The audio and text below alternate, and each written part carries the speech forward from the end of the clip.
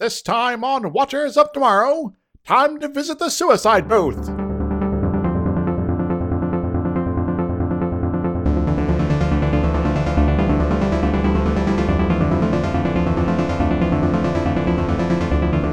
Hello everyone, I am Gepwin. I'm joined as always by my good friend Dr. Izix. Hi. And this is Watchers of Tomorrow, the sci-fi critique review something or other mishmash of random things we feel like this week show. Indeed, the episode of the day is going to be whatever we feel like, really. Yeah. Hooray. So today we get to talk about war. Yes. Which I don't know if is that what we felt like? That doesn't...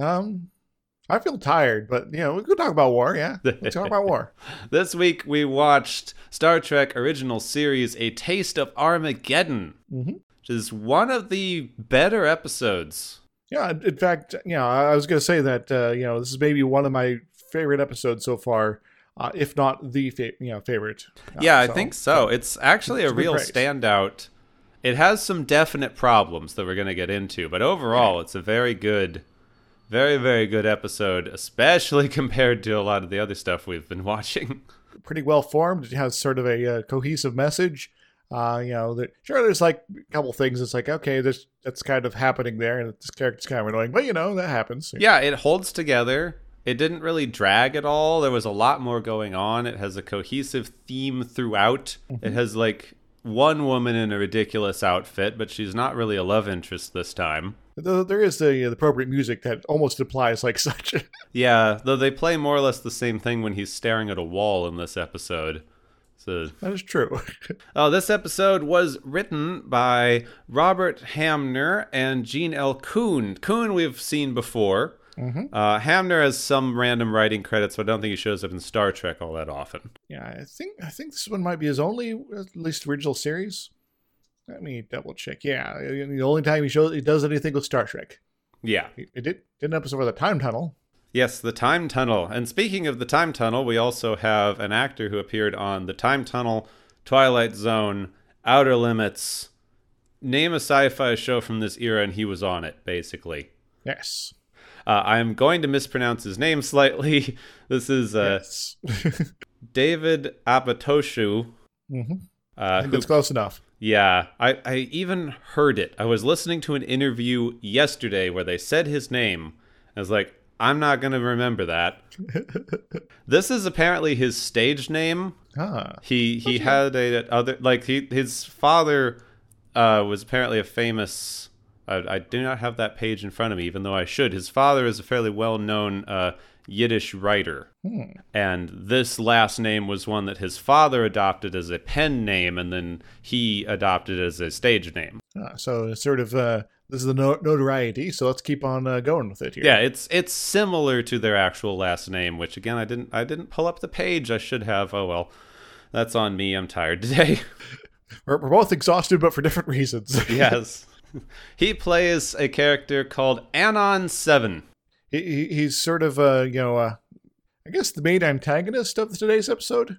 Yeah, pretty much. He's sort of a bad guy character. They do a good job with the nuance in the antagonists this time. Yes. They also all have numbers instead of last names, which is something they never really go into or comment upon. Oh, it's just, different cultures, I guess. I suppose. It fits thematically with the episode in a depressing way we can talk about later.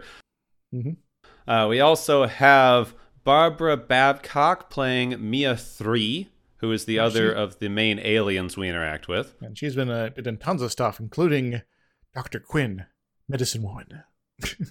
Probably her best-known role. A few other lots of little things.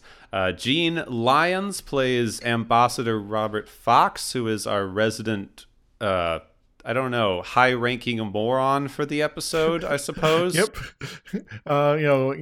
In my notes, I called him Ambassador No Fun a lot. Yeah. I mean, remember a few episodes ago on Galileo 7... we had the weird administrator dude who basically just told them to hurry the plot along. Yes, I am your ticking clock. Surprise! Yeah, same guy. Yes. Same character, just different motivation. Yes. It's like, I need to order you to do something stupid, otherwise the plot doesn't happen. At least they brought in a new guy to be stupid this time, instead of the crew themselves just being stupid. Yes. In fact, the crew seemed, for the most part, kind of on their game today. I know, it's surprising. Well, I guess they got some experience so far. It's like, we've run into a lot of weird stuff. Maybe we should, think about this a little bit. Finally, in sort of a minor role, but still probably the next most notable guest star, we have Miko Mayama, who plays the resident yeoman for the episode, Yeoman Tamura. Yes. She was in a number of other things, including MASH, I think, and that's all that I remember. Yeah, I think MASH. She's been in a few things. Most of these people have been in a few things overall. We're only going to comment hugely on people you've probably recognized, given that this was 50 years ago at this point. Mm-hmm. So it's unlikely you'll be familiar with people who were heavy into television in this era. There's also a couple, other random guys, like a couple crewmen, things like that as well. Yeah, there's 2 security guards, a bunch of random aliens who are running around, etc., etc. Oh, let's just jump in. We have a lot of themes to talk about in this episode, so let's see how long this one lasts. Let's go. Let's roll. The Enterprise is waiting for a response to their communiques to planet Aminiar 7. They have on board Ambassador Fox, who has been tasked with opening diplomatic relationships with the planet. When they finally do receive a reply, it is something called a Code 710 that apparently means under no circumstances should a ship ever approach this planet ever. Now, is this like the planet from the Menagerie? If you go there, you're killed automatically by a super court martial, or is this just sort of a just don't mind bother? Well, this is the planet themselves saying don't come here, which given that this planet is uncontacted, is talked about as being an end-of-planet sovereignty, they basically are going to be disregarding their borders if they do this. So, should we go up to this planet that obviously doesn't want us there? Yeah, apparently, because Ambassador Fox orders them to disregard the warning. Yep. He says that in the last 20 years, they have lost thousands of lives in this sector of space that could have been saved if they had a treaty port in this area. Wait.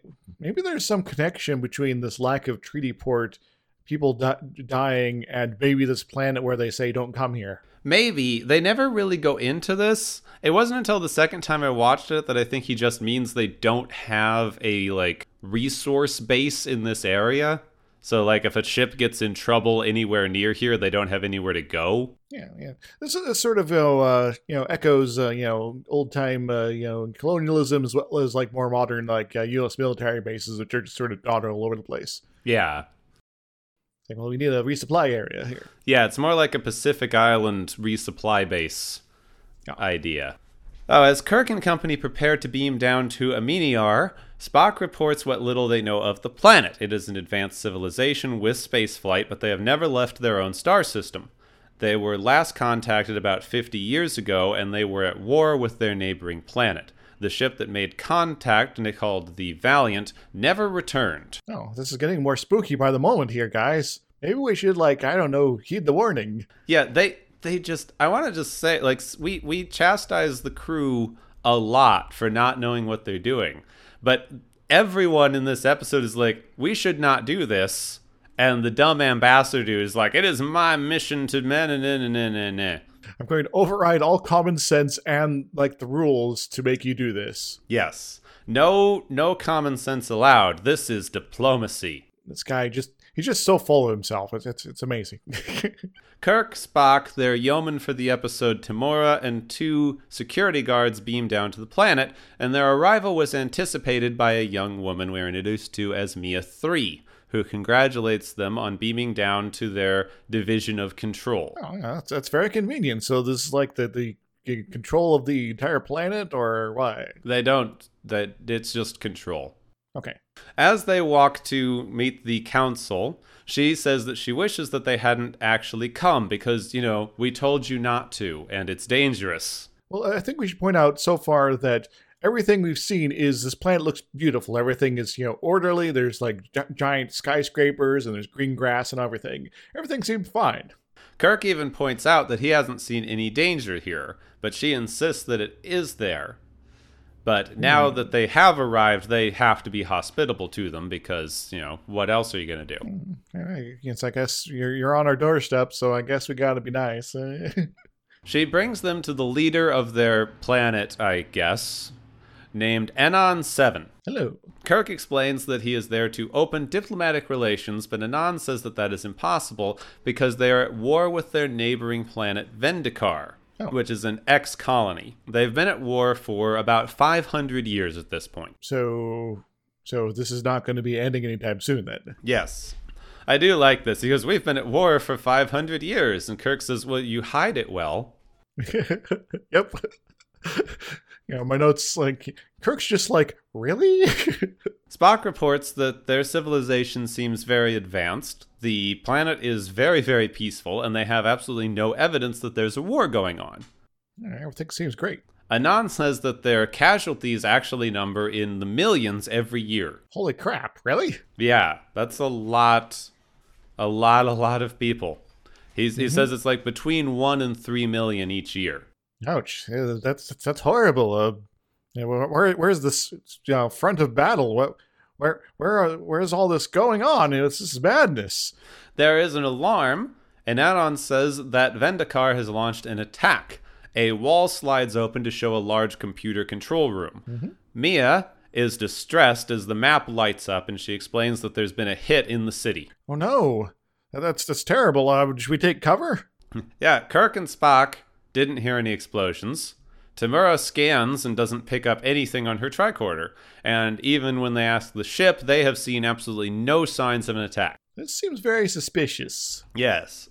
In the war room, another map screen lights up, and Anon laments that this is what they warned them about, and it's exactly what happened 50 years ago. Anon returns from his little war room thing, and Kirk is very upset that everything has gone weird and accuses him of playing some sort of game. But Anon tells him that attack just killed 500,000 people. That's terrible. Are you sure? Mm-hmm. Yeah. He orders a counterattack, which they begin inputting into the computer, and Spock realizes that they are actually fighting their entire war only with computers. So it's all just simulated war. It's just, you basically are playing a massive game of Civilization against another planet. Yes. Kirk says computers don't kill 500,000 people. Anon says that the deaths have been registered, and everyone who was killed has 24 hours to report to a disintegration chamber. What? Yes.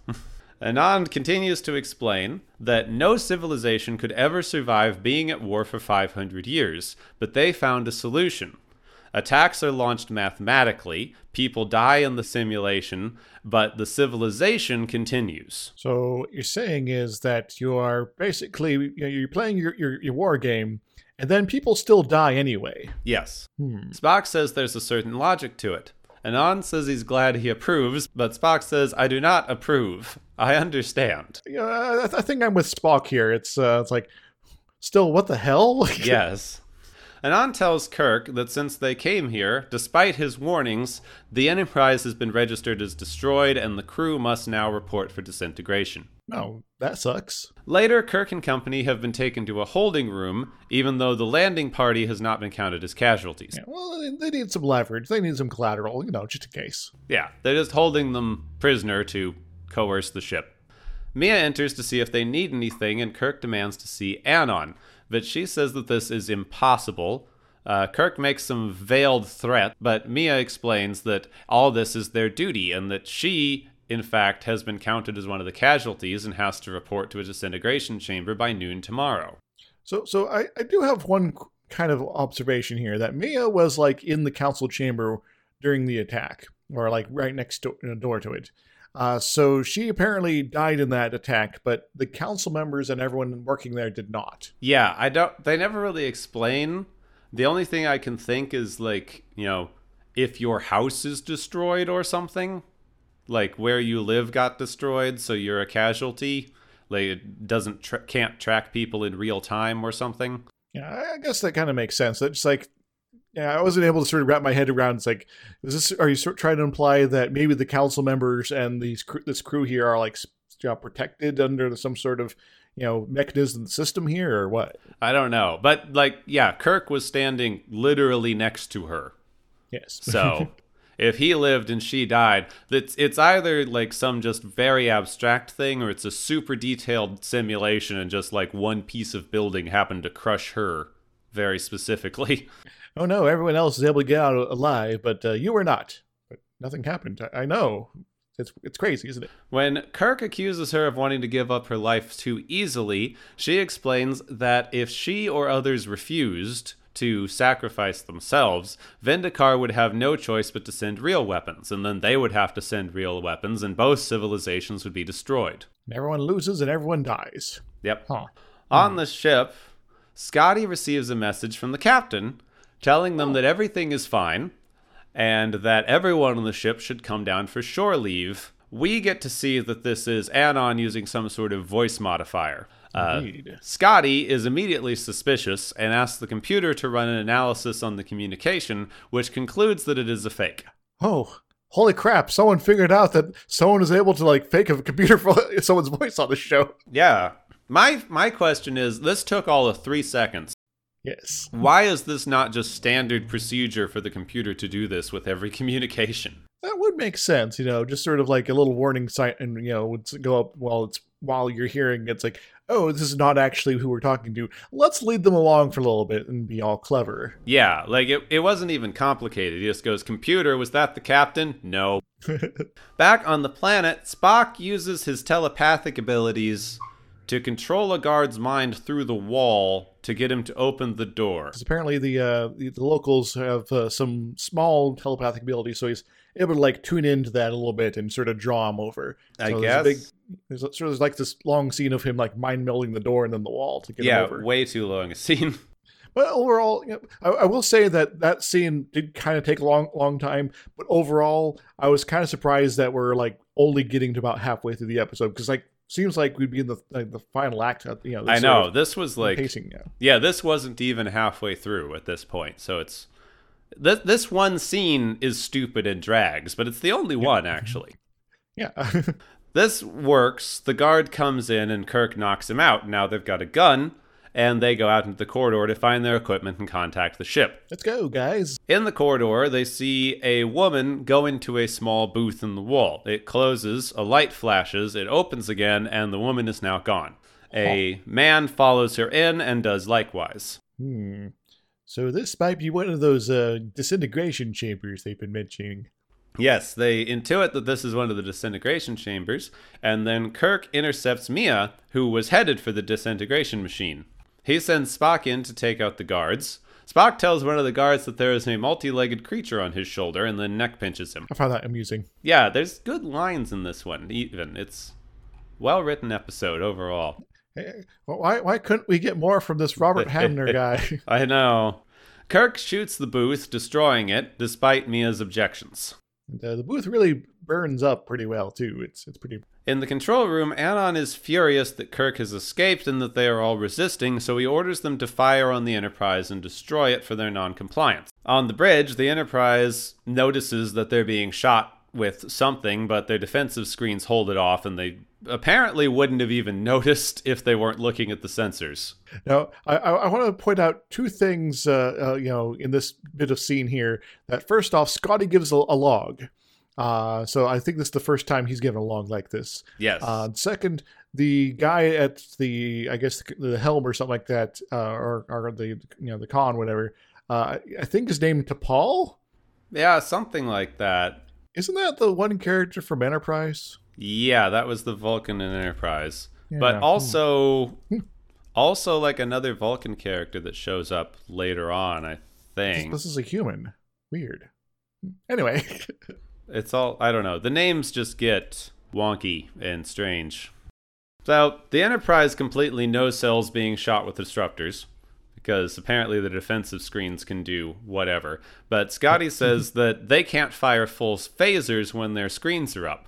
That's inconvenient. Yeah. He's thinking about just, bombarding the planet with photon torpedoes, but Fox enters and orders them to stand down.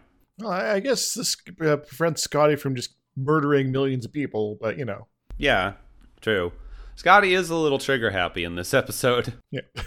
Fox believes that being fired on was obviously a mistake, and he just needs to talk to them down on the planet for a solution. Kirk and company return to the holding room they were in, because obviously that's the last place anyone's going to look for them. It just makes sense. Spock reports that they now have weapons, disguises, and an enemy communicator that he might be able to modify to contact the ship. Kirk asks Mia for directions around the facility. She initially refuses, but Kirk gives a speech about how he wants to stop all of the killing, and then she believes that he can help for some reason. She believes him, but still kind of hesitant, but still kind of wants to help. Yeah. She seems kind of torn at this point. It was a weird turnaround. At least he didn't flirt her into submission, like we've seen in other episodes. Well, I'd suspect then that, like, character-wise, she's like, well, I was kind of cool with dying, kind of. Maybe there's another way, I guess. Yeah, maybe. Anan is distressed that they have not been able to destroy the Enterprise, and that they have now one fewer disintegration chamber, so they're falling behind and might not meet their deadline for, killing all the casualties for Vendikar. Oh no, wait, how many of these things do you guys got? I don't know.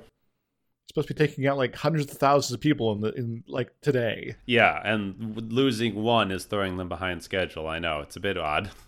Ambassador Fox calls from the ship. Anan tells him that, yes, of course the attack on the ship was a mistake, and that they are eager to open diplomatic talks. He then tells his officers to fire on the Enterprise as soon as it lowers their defenses. He makes plans for Fox to beam down, but despite this, Scotty refuses to lower the defensive screens, even though Fox says that he will report him for insubordination. Scotty's just like, nope, I don't plan on dying today, so yeah, insubordination me up, whatever. Yeah, Scotty's doing good in command. He's like, I ain't dumb, stop, just shut up. Yep. Kirk has found his way to Anon's room, but Anon is very, very unconcerned with this and makes himself a drink. He calls Kirk a barbarian, like all of us are. We are killers first and builders second. This is a theme. Thing. Mm-hmm. Kirk demands Anon give him his communicators, and for some reason thinks that threatening his life will do something. Yeah, this is a civilization where people, willingly walk into disintegration chambers. I don't see why you expect threatening his life is going to suddenly make him cooperate with you. They seemed very cool with their own demise here. Yeah. At peace, as it were. Anon pushes a few hidden buttons. Kirk says he's going to destroy the entire planet alone with his disruptor. It's kind of an interesting threat. Yeah. In fact, he says, I don't need a ship. Anon tells him where to find the communicators as a ploy to get him to go into the hallway and be attacked by several guards. Mm-hmm. Despite the fact that Kirk anticipates this, he is still knocked unconscious. Yes, Kirk grabs Anon and throws him through the door to try to distract one of the guards, and then there's a bit of a scuffle, and there's some punches, and Kirk eventually goes down. Yeah, it's your president's stupid fight scene, but it's not as drawn out as some other ones. Yes. I'll say that Kirk only went down because he'd been drinking. Fox beams down with his attaché, dude we've never seen before, and dies shortly. But yep. As soon as he lands, Anon tells him that they're casualties, and he takes them to a disintegration chamber. Oh, well, this is highly irregular. What do you mean disintegration chamber? Spock manages to open communications with the ship, and Scotty tells him that Fox just beamed down. Uh-oh. Guess we gotta go save Ambassador No Fun. Yeah. Spock leaves Tamora to guard Mila and takes the two security guards, who are now dressed as, I wrote this down, Amedians, because it's a weird conjugation. They're dressed as security guards from the planet, to go save Fox before he's about to be disintegrated. Mm-hmm. They manage to do that, but in the council room, Anon tells Kirk that the crew needs to turn themselves over, because if they don't, Vendikar is going to attack and have actual, bombs and things, because they will have violated their agreement. Yeah, because remember, in the simulation, they're dropping fusion bombs, grade A crazy nukes and things like that. Real terrible stuff. And this is the simulated war. They're worried they're going to actually start dropping actual nukes on them. Yes. He calls the Enterprise to tell them to beam people down, but Kirk yells General Order 24 in 2 hours, and before he's pulled away from the communication device. So maybe you should have hit push to talk on that control there, sir guy. Yeah, possibly. Anon threatens to kill Kirk if the Enterprise doesn't surrender, but Kirk explains that General Order 24 is that the Enterprise is going to destroy Amini R7 from orbit in 2 hours. And Kirk's super smug about this. Like, well, I guess I don't get to watch you die, so eh. And in the meantime, Spock has blown up another one of their disintegration chambers. Mm-hmm. Kirk just all of a sudden commandos out and takes out all the guards and holds everyone who was in the command room at gunpoint just as Spock comes in. Well, I would like to add a little bit to that scene, because Anon is super aghast. It's like everything's falling apart, and he seems to be sort of asking for someone to help him. And one of the guards just kind of wanders up, about to offer a suggestion, and then Kirk's like, aha! Yeah, they are a little distracted. It's still one of these times that he takes out 6 dudes with guns. Yes. This just shouldn't work. One guy with a gun shouldn't be able to hold up 6 guys with guns. Yes. Kirk's just I'm just going to toss people around, and then suddenly I'm the one in charge. Yep. Kirk gives a speech about how they've taken all of the horribleness out of war, all the things that make it something that should be avoided, and now they don't have any reason to ever stop. We'll get into that. Yes, yeah. I could extrapolate more, but yeah. He and Spock then destroy the war computer. Now, so specifically, they target the bit that communicates to the war computer on the other planet. Yeah, but they basically blow up the whole thing. Yes. The whole room explodes. In fact, there's this whole bit of you get everyone out in the hallway. This is going to be intense, and it actually is super intense, because there's smoke and fire, and the computer is going crazy, and it's there's the running gag that consoles in Star Trek are made of explodium. This is thing doubly so. Yeah, it's definitely not safe to work around these things. Yes. Anon is now proper terrified, because without the computers to run the simulation, they'll have no choice but to wage real, actual warfare. Mm-hmm. Kirk suggests that they could instead make peace, but Anon says that they've admitted to themselves that they are a killer species, and it's just instinctive. Kirk says, yeah, of course we're a killer species, but let's just choose not to kill someone today. Yeah. That's all you need to do. Just go today I'm not going to kill anybody. So let's play nice as opposed to just the murdering, yes. Fox decides to take pity on Anon and says that he'll help them with their peace talks with Vendikar. Wait a moment. Ambassador doesn't understand what the hell's going on most of the time. He's going to be helping? Yeah, apparently. Everyone's back on the bridge. Fox sent a communication that peace talks are underway and seem to be going well. Spock says that Kirk took a really big chance, but Kirk says that it was just a calculated risk because a real attack would have killed just as many people as their fake attacks, but it would have destroyed infrastructure and maybe actually ended their ability to keep killing each other. So the war would come to an end as opposed to being dragged on forever. Yes. Spock says that Kirk almost makes him believe in luck, and Kirk says Spock almost makes him believe in miracles. I think that one's actually kind of amusing, so I'll give them props there. Yeah, the end. I don't think they knew how to end this episode. Yes. Well, it seems to be the running theme with Star Trek episodes so far. Yeah. Yeah. So a taste of Armageddon that was, and yes. It was tasty. I freaking hate all the speeches at the end. They had such a good premise going up to then. Well, you gotta make the point clear to your audience that maybe isn't paying attention. Yeah, but they get so Hobbesian. Yeah. They just go 100% Hobbesian on it. No, this was a pointless war, or there's some very valid points to be made here. That you don't seem to be fighting over anything, so there's no way for either side to actually win this conflict or reach a stalemate or do anything because you don't seem to have any particular stakes or goals. You are fighting for fighting's sake. In the very quote of fighting. Instead of getting into any kind of thing like that, they get into this dumb Hobbesian thing of men are just inherently violent and we're going to kill each other by nature. Nietzsche had a thing of that as well, of like human beings are inherently warlike as part of like my inner core instinctual being. So you got to be either embracing it or suppressing it or doing something with it. Yeah.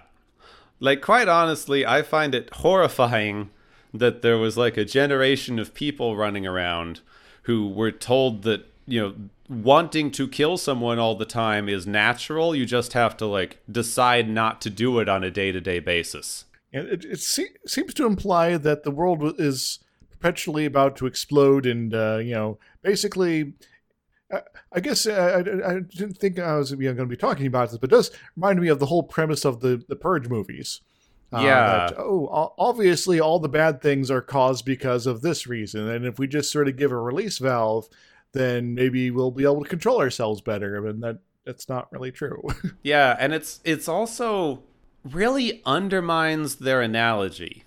Yeah. Because this episode was written in and came out during the Vietnam War. Mm-hmm. This episode is 100% meant to be a critique of the Vietnam War. Yes, it's a war that is being fought, in a very theoretical sort of fashion in the show, but it is in a way a proxy war, a war that is being fought by other people. And sure, there are deaths, but the deaths are so painless and so, clean that it's sort of like, well, it just, this person's now no longer existing. It's no suffering, no reason to sort of be horrified. It just sort of, this is a way of life. This is the way things are. Things are just going day to day. And sure, stuff happens occasionally where, you might be called in to go to the suicide booth here. But, it just keeps things right and proper in our society here. Everything's back home is generally nice, and everything's just working out, and everything's happy-go-lucky. Yeah, it's very much their basic premise. The basic thing they keep saying, that like the people are dying, but the civilization and everything isn't being harmed, is basically how the United States has fought every war since the Mexican-American War. Kinda, yeah. Because like the United States is so separated from the rest of the world by oceans that like conflicts in Eurasia and like do not reach the United States. Like that's why Pearl Harbor was such a massive deal to get us into World War II, because America just did not get attacked at home. It did not happen. So looking at this, like, you have the computer conflict in this, but the thing they're actually going for is, we're sending people off to Vietnam, this completely far-flung place. We have absolutely no particular stakes in this. Like, if we lose a bunch of people over there, it does not affect our infrastructure or the people on the mainland at all. Like, we have no connection to this conflict aside from people dying in it. Yeah. And so I was thinking while I was watching this episode, it's like, I wonder if there's like any sort of nefarious structure to how the selection of people is determined. And I'm kind of surprised it didn't have something like that, but I guess it might have muddled the general themes they're going for. Yeah, well, they don't go into it on that. But the reason that this idea comes up, the reason that it came up for you, I had that thought as well. So did my girlfriend when I was talking this episode over with her. And the reason this comes up is because this is not a war. Yes. This is an extreme state of peace. This is an ironclad peace treaty between these two planets. Mm-hmm. Like the amount of diplomacy and politics that would have had to go in to making this agreement function in the first place is an unprecedented level of cooperation. Yes, it's sort of a, okay, we're going to have these premises, and we all agreed that this is going to be the eventual outcome. So let's work together to just kind of make it less terrible for us. And so, so what if it lasts for centuries? That's future generations have to worry about that. We're going to, sort out all these detailed plans, build this computer system that's completely insane, and link our two planets together in that system. And, it basically requires them to be working together very, very closely in order to have this, status quo be established. Yeah, so the reason that it seems ripe for exploitation is because it is not a warfare, it is a system of state control. Yep. And this gets us to Foucault. So tell us about Foucault. Yeah, we haven't talked about Foucault before, I don't think. He is an incredibly influential, slightly more contemporary philosopher who's basically one of the fathers of postmodernism. Indeed. And Foucault was very, very concerned with the functions of power. Real ultimate power. Not ultimate power, like okay. individual power, people power. So for the purposes of this episode, Foucault never really talked about war, but he did talk a lot about the purpose of the state. And Foucault's premise is that the state maintains a monopoly on violence. And because if someone is, say, breaking the law, the police can go and apprehend that person and use all sorts of means to do such, and including potentially killing that person, depending on what sort of thing's going on. And but the officer who was committing this act is not generally going to be held responsible for the the death of the person. In that case. Well, yeah, there's all kinds of things. So Foucault and a lot of other philosophers that look at this power system tend to define violence as anything that limits another person's autonomy. Indeed. So, you go from, my examples of the extreme, example, but you even push it on to, like, some people, will say that, like, taxation is a form of violence.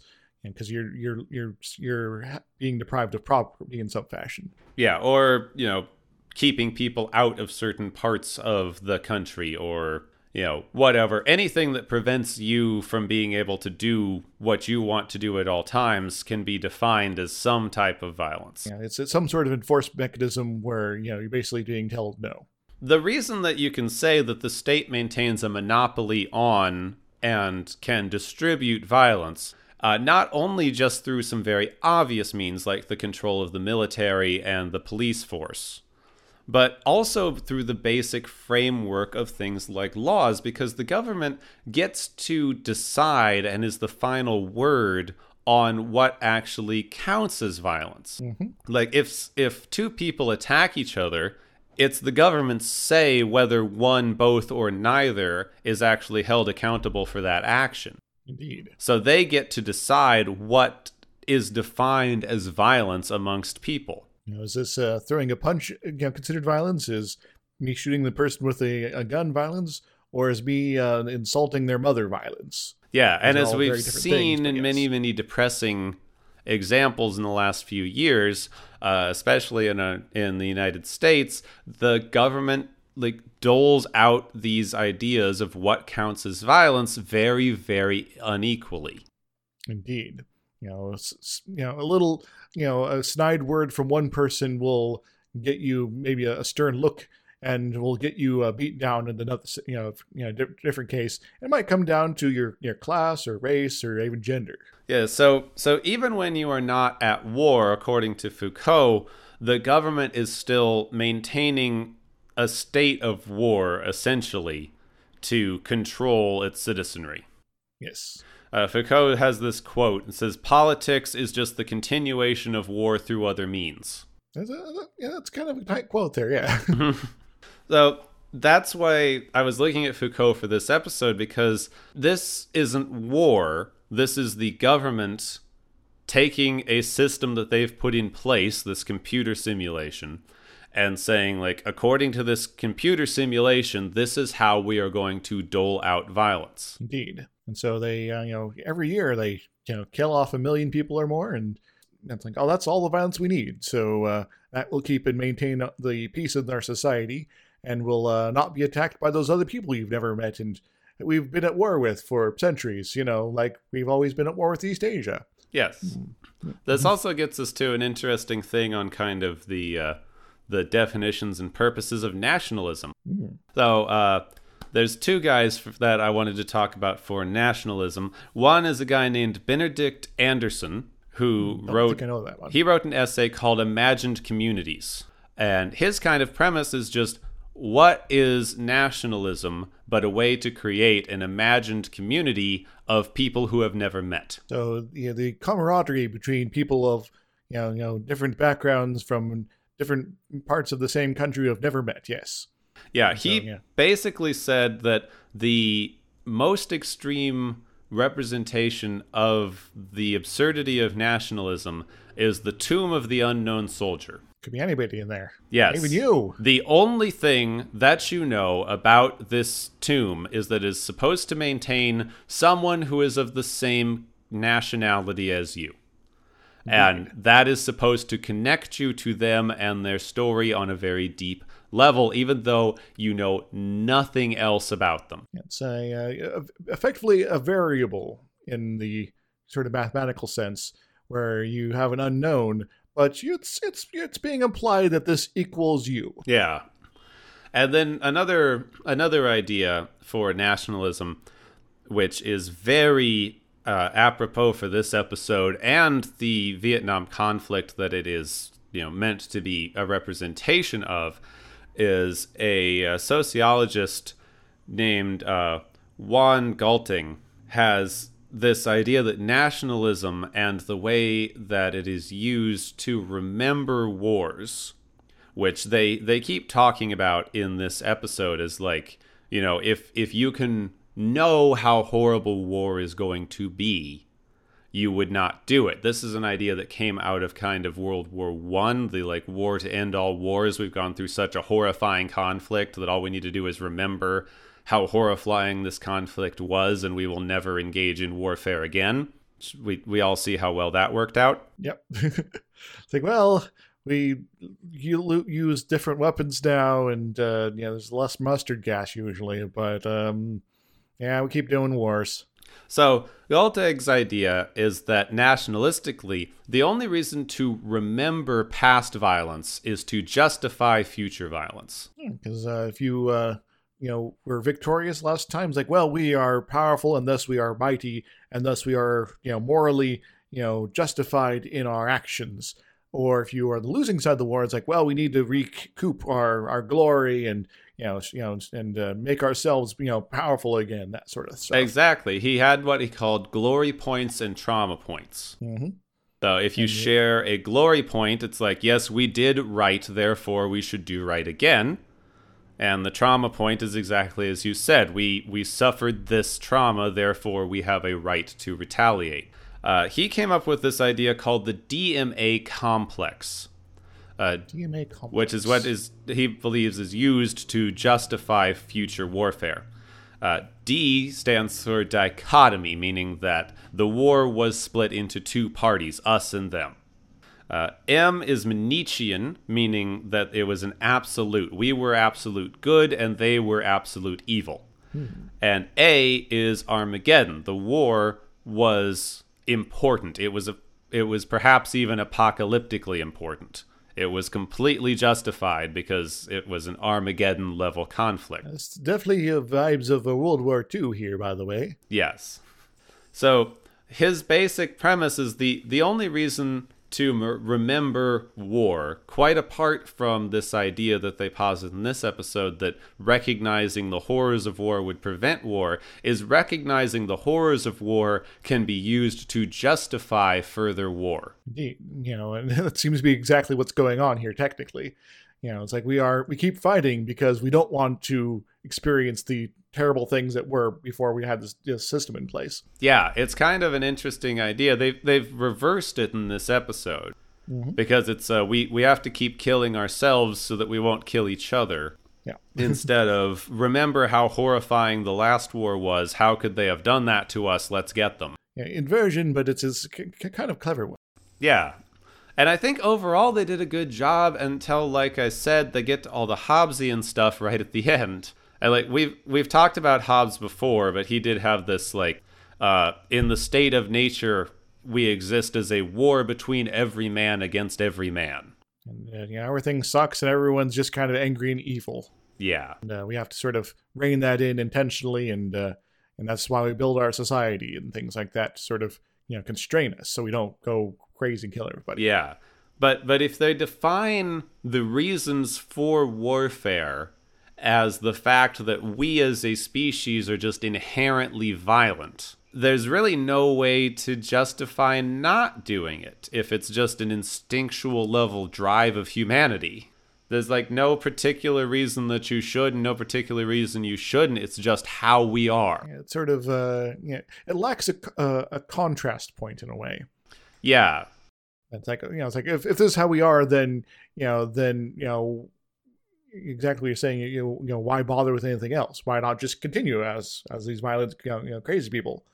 Yeah, it's a little disappointing that that's the angle they took from this episode, because everything else they did was building pretty well. Well, I guess to a certain extent, you could argue that one should just sort of ignore Anon Sevens and Kirk's sort of banter on that point entirely, and the episode just so much more better. Yeah, it would work better. I wish they'd gone into like a reasonless conflict. Like you cannot win a reasonless conflict because there's no way to win. They don't seem to be fighting over anything. Yeah, well, it does seem to be the case to a certain extent. There was some, you mentioned of like, there were some disagreements about something, back in the day, and that's, well, kind of irrelevant at this point, but yeah. Yeah, they do talk about, it's 500 years, so we just keep fighting because we've been fighting. It is kind of interesting. I had it pointed out at one point that they keep talking about how this is going to preserve their culture. The people will die, but the civilization and the culture will live on. Well, that was kind of something that was bothering me in the episode too. That they're making this argument, which I have to very much disagree with, but this is like the characters are making this argument, not necessarily like the show itself. So yes. I do want to sort of, draw that apart, that culture is not like works of art. It's not buildings. A good portion of culture is the people involved. And if you are killing millions of them, you are harming the culture. Well, it depends a little bit on the culture that you're looking at, because True.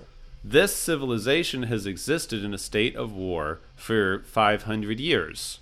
That's several generations at this point have grown up completely in this state of war. Mm-hmm. Being at war, quote, in this way, is their culture. Yeah. So I guess it makes sense, at the end, when they change that, when they start moving towards a state of peace where they no longer have to do this, that by definition destroyed their culture. So they've had a little bit of revolution here. Yeah, like you have existed in this state for so long. That is your cultural reference point. So you've completely changed your culture. You don't have this thing. Nobody's going to have to like march themselves to death at any point anymore. You no longer have to justify this to yourself or your people. You are having a complete upending of like a major cultural touch point. And now you can kind of be whatever you want to be and not be that finally. So I guess it's a bit liberating in more than one way here. Yeah, I mean we can definitely look at this and say a culture that doesn't need to kill millions of its own people every year is better, but it's definitely not the same culture. I guess in some ways this reminds me of the previous episode, the Return of the Archons there. Yeah. Where they're talking about, it's like, this is a civilization that, we can't interfere with the evolution of, cultures and things like that. Well, this one's not, evolving, said Kirk, previously there. Well, this is kind of the same thing in a way then. Yeah, they did it again. Yeah. Kirk shows up, goes, "What are you doing here?" "No, do it my way." A little bit. But I guess in this instance, there was a little bit extra motivation for Kirk to, it's like, well, we don't necessarily have the, random moment where we could beam out of here and just call everything good. We actually are kind of stuck here, so. Yeah. Though, the entire time, the Enterprise could have just left. I mean, I guess you could look at it realistically and say, like, the ship was never in any actual danger. Except when the bastard told them to drop the shields. Yeah. But like, apparently, as long as those shields are up, the ship is invulnerable. Invincible Enterprise. I like the sound of that. Yeah, they do that. Apparently, they haven't figured out the idea that like the shields could be damaged or something yet. Every time we've seen them in a conflict, it's like, well, our screens are up, so we're good. We're semi-immortal here. Don't worry about it. You guys down there, just keep killing each other, or yourselves, I guess. Yeah. Yeah, they could have just left. Like, I mean, they would have had to kind of leave like Kirk and Spock there. Yeah, but they couldn't do that. Scotty's like, I want to kill somebody, but I also can't leave the captain Spock, I guess, and maybe those other people beam down too. That was that was the one thing that I was thinking of that I didn't particularly like in this episode.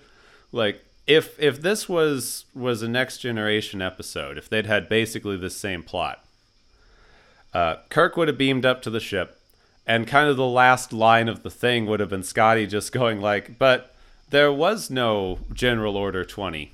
Yep. I was thinking that myself. It's like, oh, yeah, so, So apparently they do have a general order that is glass the planet. Yes.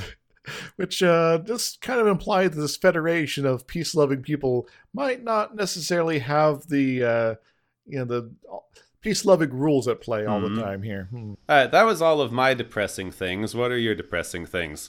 Well, I wanted to talk about something a little, we've gone through like World War One, we've gone through a little bit of World War Two and Vietnam. Let's go to more modern conflicts. I want to talk about drone warfare. Ooh, hooray.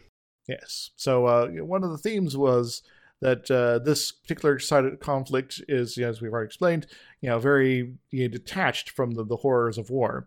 And drone warfare is sort of the next evolution in the real world, sort of pushing of that limit, where no longer are you even worrying about someone dying when you're going to war. You're sending a robot that's remotely controlled to enact violence on someone on the other side of the planet in a very controlled fashion, and that further divorces the risks and uncertainty of the horrors of war from those who are being on the more technologically or aggressive side on things.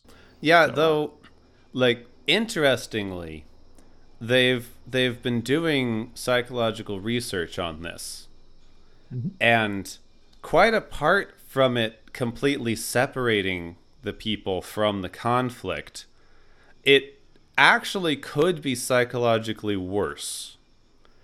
Because the people who are running these drones, the soldiers who we put in charge of carrying out these drone strikes, have to still be engaged in the conflict. They still have to watch people die. Yes. But then they go home. They go directly from killing people to like their house as if they're just working an office job. Indeed.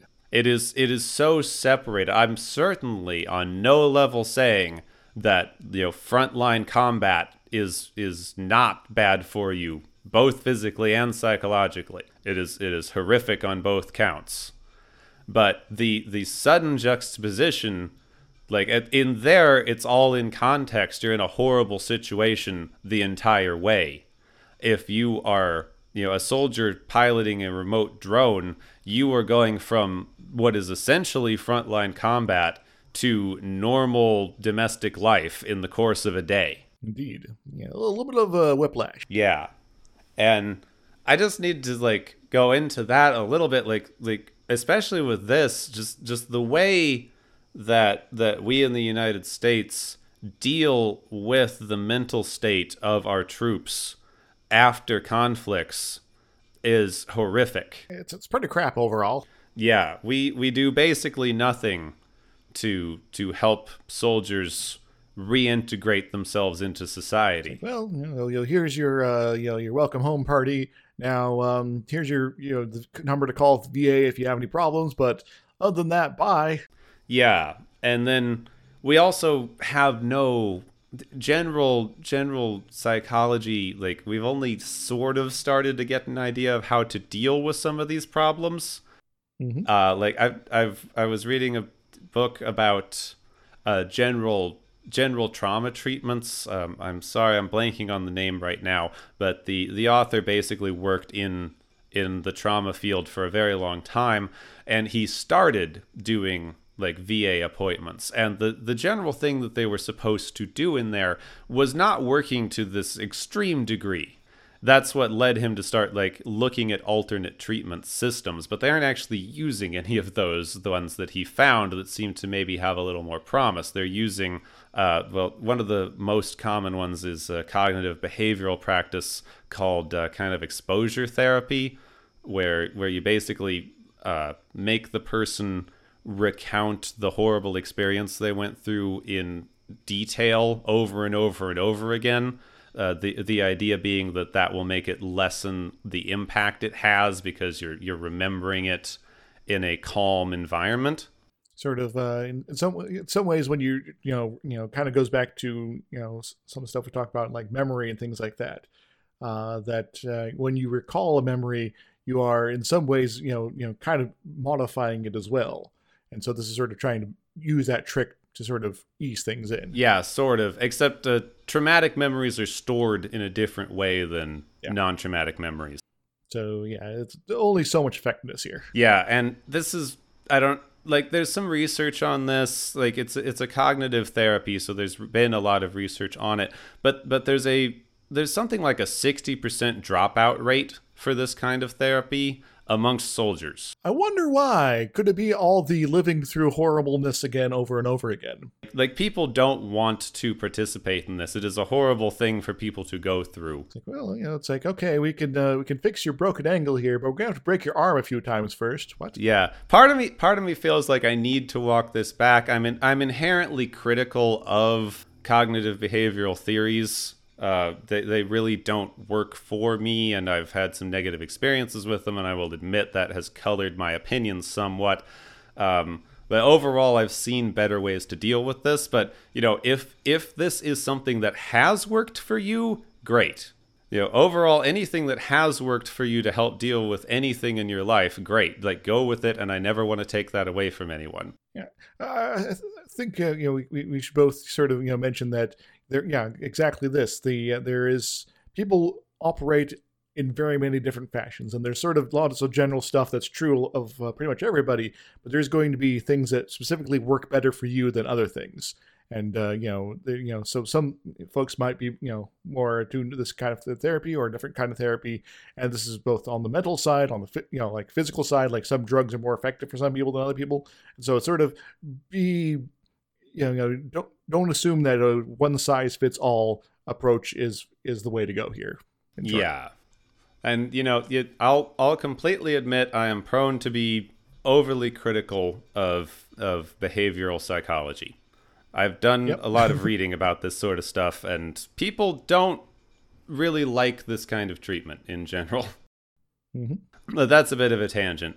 Just, you can't remove, like, the horrors of war from someone dying. There's this kind of... This was something that I was really thinking about kind of in this episode, with this kind of general premise of we are a killer species. That cannot possibly be true. It's more of a suicidal species at this point. Like, apart from any of the like general stuff that we are doing, seeing someone get killed, seeing someone die, or seeing someone get killed, seeing another human in that kind of suffering or state, universally does negative things to your brain. Yeah. Like this is the same across all cultures, and for like basically every account we can find. There's in fact even very similar symptoms across the records of this. Like, apparently it's very, very common if you feel in any way responsible for someone's death, especially if you were like a soldier, a police officer, an executioner, someone who had to be very involved in someone's death. It's very, very common for you to have nightmares of them sitting on the end of your bed. Yeah. And this is like a common thing that has been written about for years and years. And it boggles my mind that people want to cling to this idea that we are naturally violent and have an instinctual need or want to kill each other, when as a social species we cannot function in that way. Like seeing other people die has such a negative impact on your mind. You would not have evolved that if the common state of history was that we were all killing each other all the time for very little reason. I just can't help but, because of this social nature of human beings, think that maybe the Hobbesian sort of view is born more out of the mixture of desperation in society.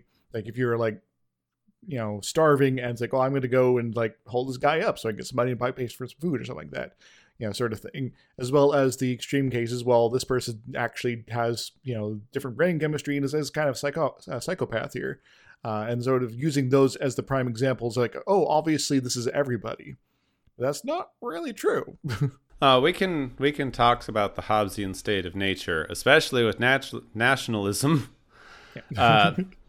So the Hobbesian state of nature, the brutal, short, whatever. Basically, any state of nature supposes a primitive human being.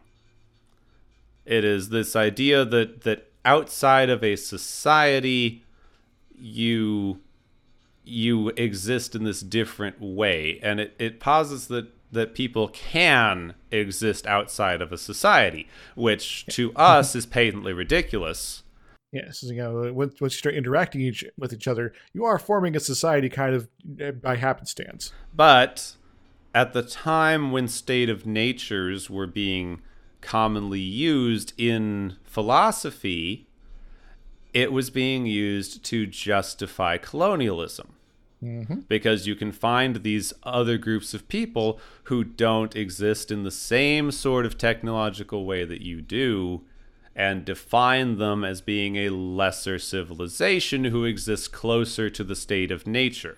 So you got this sort of like, well, I guess we can now apply our new system of betterness on them and sort of integrate them and make them a part of our good society here, because that's the only way to sort of save them from their violent ways. Yeah, and not only that, but it was largely used to justify property rights.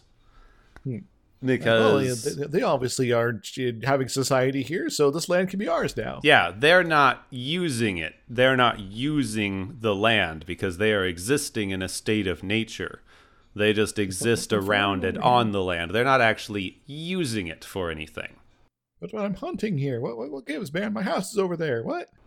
Yeah, that's... that's basically the problem that you hit. So, yeah, it was... You can't just claim our land. We live here. Too bad. No flag, no country. Yeah, it was basically completely used to justify colonialist thinking of the time. And that is where the state of nature idea comes from, is from justifying European domination over what they considered to be lesser societies. Indeed. And so you got this idea that sort of has hung with us in the various philosophical progeny that sort of spawned out of the era, and it sort of keeps coming back. Yeah. I mean, we talked a bit last episode about how all of our eugenics ideas still populate our laws today. How spooky that is. Yeah, I mean, we're still using that, like the Hobbesian state of nature idea, or just anybody's state of nature idea that you can exist as these simplistic peoples and whatever, is like it's still being used to declare domination of native peoples all over the globe. Indeed. And it's a little frightening and kind of upsetting. Yeah, that seems like a fairly major tangent from where we started, though. Started with Star Trek and drone warfare. Yeah. All things eventually lead to racism. A little bit. Well, the other thing is, because there's the soldier side of things, But I want to talk about the drone warfare, which we covered. But there's also the other side, the everybody else side of the of that sort of conflict. I remember back in the 90s where anytime the U.S. would get into any even minor kerfluffle, it's like, oh, we are now sending planes over to bomb Serbia or something like that now. And it was like, holy crap, this is like the biggest thing ever. Well, now the U.S. is basically bombing Yemen daily, and there's not like any discussion about this in the news at all, because it's sort of just such a common occurrence, because most of this is done through drone warfare. There's no physical risk to the people piloting here, and so it just sort of gets lowered down the totem pole of priorities here. And so you sort of like, well, it doesn't really matter to the people back at home because none of our people are actually in danger anymore. Independent of psychological issues with the people flying the actual craft. Yeah, which is something that we don't want to admit to, and so aren't going to use to talk about wars in the news cycle. Yeah, that's a complicated issue. We can't talk about complicated things here. Oh. And so you might occasionally get a glimpse of it here or there, but it's pretty much it's like it's made war very, very easy for the United States at this point. And so conflicts can potentially rage all across the planet, and we never are going to hear about it. I think we also hit a thing very similar to this episode, that essentially there has been on and off, and most of it has been like police actions or proxy conflicts or various little hoo-has. Mm-hmm. The United States has essentially been at a state of war since Vietnam. Yep, pretty much. On a previous job of mine, I was working closely with the government folks, and they basically pointed out since before most of the people that were in this room were born, the United States has pretty much been at a state of conflict, and you guys have been people working here have been involved in that in some fashion. And so it's sort of like, that's true and also frightening. The United States really hasn't seen peace in quite some time. Mm-hmm. So you can hit that same sort of thing. It becomes what you grew up in. It becomes normal everyday stuff. Mm-hmm. Similar to how they were talking about this, and like, this is just how we've always done things in this 500-year conflict. Like, you were pointing out, like, using drones like limits the personal risk, so we don't have to talk about it. But we're still losing thousands of people in ground wars all over the world that we barely talk about. It's not so much the fact that we've separated ourselves from risk, it's that we have been in these conflicts for so long. And so I remember in the I guess the first few years the more recent Iraq conflict, they were sort of a counting total of people on the anti-war side, sort of totaling up how many people on the American side have died. And there was attempts that were always kind of like, well, we're not entirely certain about people, how many people on the other side ended up dying as well, both combatants and civilians. And the numbers were climbing up into the thousands on the U.S. side and much more than that on everybody else's side. And it's sort of, and even now at this point, those kind of, pronouncements of numbers is kind of not really a thing anymore. And it's like, we've just gotten so tired of counting that people don't count anymore. And then we just kind of don't know. Yeah, it really does get into a thing. Like the longer you've been in conflict, the more used to it becomes, especially, I mean, I suppose this is just very apt for the episode, especially since it has little to no impact on most people's everyday lives. Indeed. So in some ways, this planet could be the future of us down the line, in a way. Except or maybe for we're already there. Well, like, we're not killing off our own citizenry at this, in this way. Other than suicide boats, but I mean, as far as the attitudes of like, oh yeah, we've always been at war here, and these are the consequences, and they are very limited, and we're cool with that. Well, if you want to get into the thing with that, obviously, like being an analogy for the Vietnam War, the suicide booth, like the government just picking out people to go die, obviously the draft. Of course, yeah. Which you could make arguments for with our current recruiting methods that target low-income areas and are coercive and do all these like various things to ensure certain types of people join the military.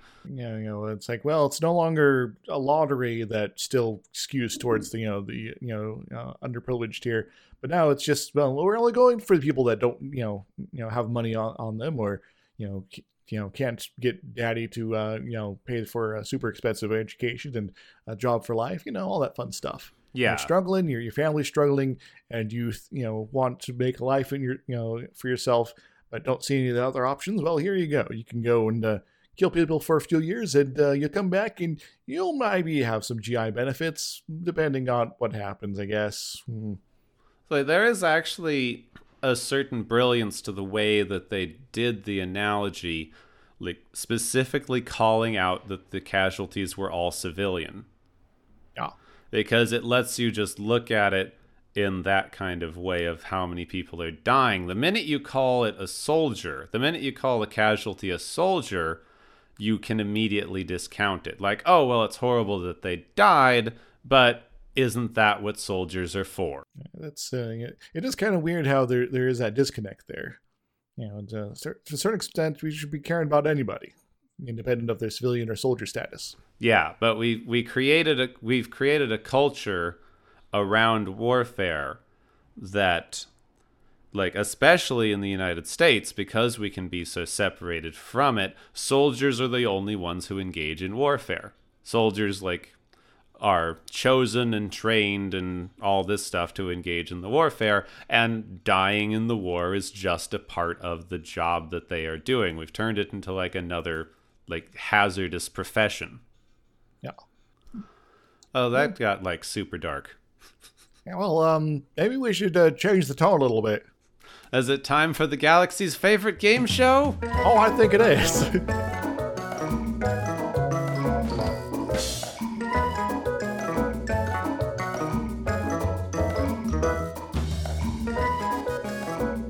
Well, everybody, welcome back to the galaxy's favorite game show. I'm Dr. Isaac. I'm going to give out some, awards for their high scores today on these various things here. So our first award is going to, pretty much everybody on LNR7 and Velkar for the last 500 years. All of them collectively get this one. It's called the Gunshots by Computer Award, because they're using computers to incite death constantly, forever, apparently, until now. Haha! What do they win, Gepwin? Everyone in this episode wins. Would you like to play a game of global thermonuclear war? Oh, no, that's quite the whopper you got there. Our second award is It's a Fake. Goes to Scotty for figuring out very quickly that wasn't Kirk on the phone. What does he win, Gepwood? Scotty wins the highest accommodation Starfleet can offer, because this is the first time someone's figured out something on this show. Holy smokes, I think you're right. Good job, Scotty. You're like our super genius for the rest of the series, for sure, right? Our third award is the Incompetent Guest Star Award, which goes to Ambassador Fox for not really having a clue what the heck's going on and almost gets murdered for it. Where does he win, Gepwin? Ambassador Fox wins exactly what he got, being exiled to a far corner of the galaxy talking to a bunch of people who don't want to be there. So in other words, he's going to be stuck in the globular cluster for who knows how long. Good for him. Ho-ho! Our final award is the Risky Moral Calculus Award, which goes to Kirk for taking the risks that might lead to millions of lives being snuffed out by horrible weapons of future war. What does he win, Gepwin? For nearly killing millions and millions of people, Kirk wins just, I don't know, living through the 60s. I'm sure it was terrible. No, both the 2260s and the 1960s, apparently. Oh, yes. So good job, Kirk, I guess. Well, thank you for joining us to all of our contestants, and I hope all of you have enjoyed your time here on the galaxy's favorite game show. Woohoo!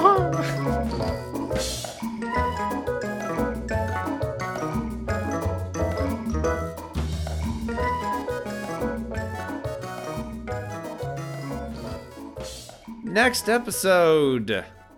I don't know, what this is. It's an episode where they're on a planet. Yeah. And they're happy. It is called This Side of Paradise. The crew is attacked by spores. Neat. That's all I know. So they're gonna get all gonna have some fun on Paradise here. They're gonna have some encounters with some fun guys. Yeah, fun guys. I mean, I guess if they are on spores and are happy, it's a weirdly pro-drug episode. So I guess we got that to look forward to. Yeah, I guess we'll find out. Yeah, I don't think I've ever seen this one. Yeah, I'm doubtful I've either, so. This is going to be interesting.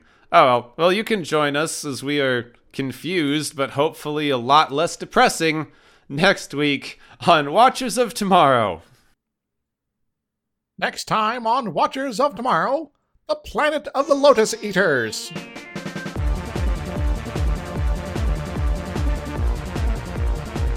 You have been listening to Watchers of Tomorrow, a podcast on science fiction media. Find and follow Watchers of Tomorrow on Podbean, YouTube, Spotify, iTunes, Google Play, Stitcher, Pocket Cast, Spreader, Digital Podcast, and perhaps many more to come. If you enjoy our podcast, make sure to subscribe for more. And where possible, make sure to rate your experience or leave us a review.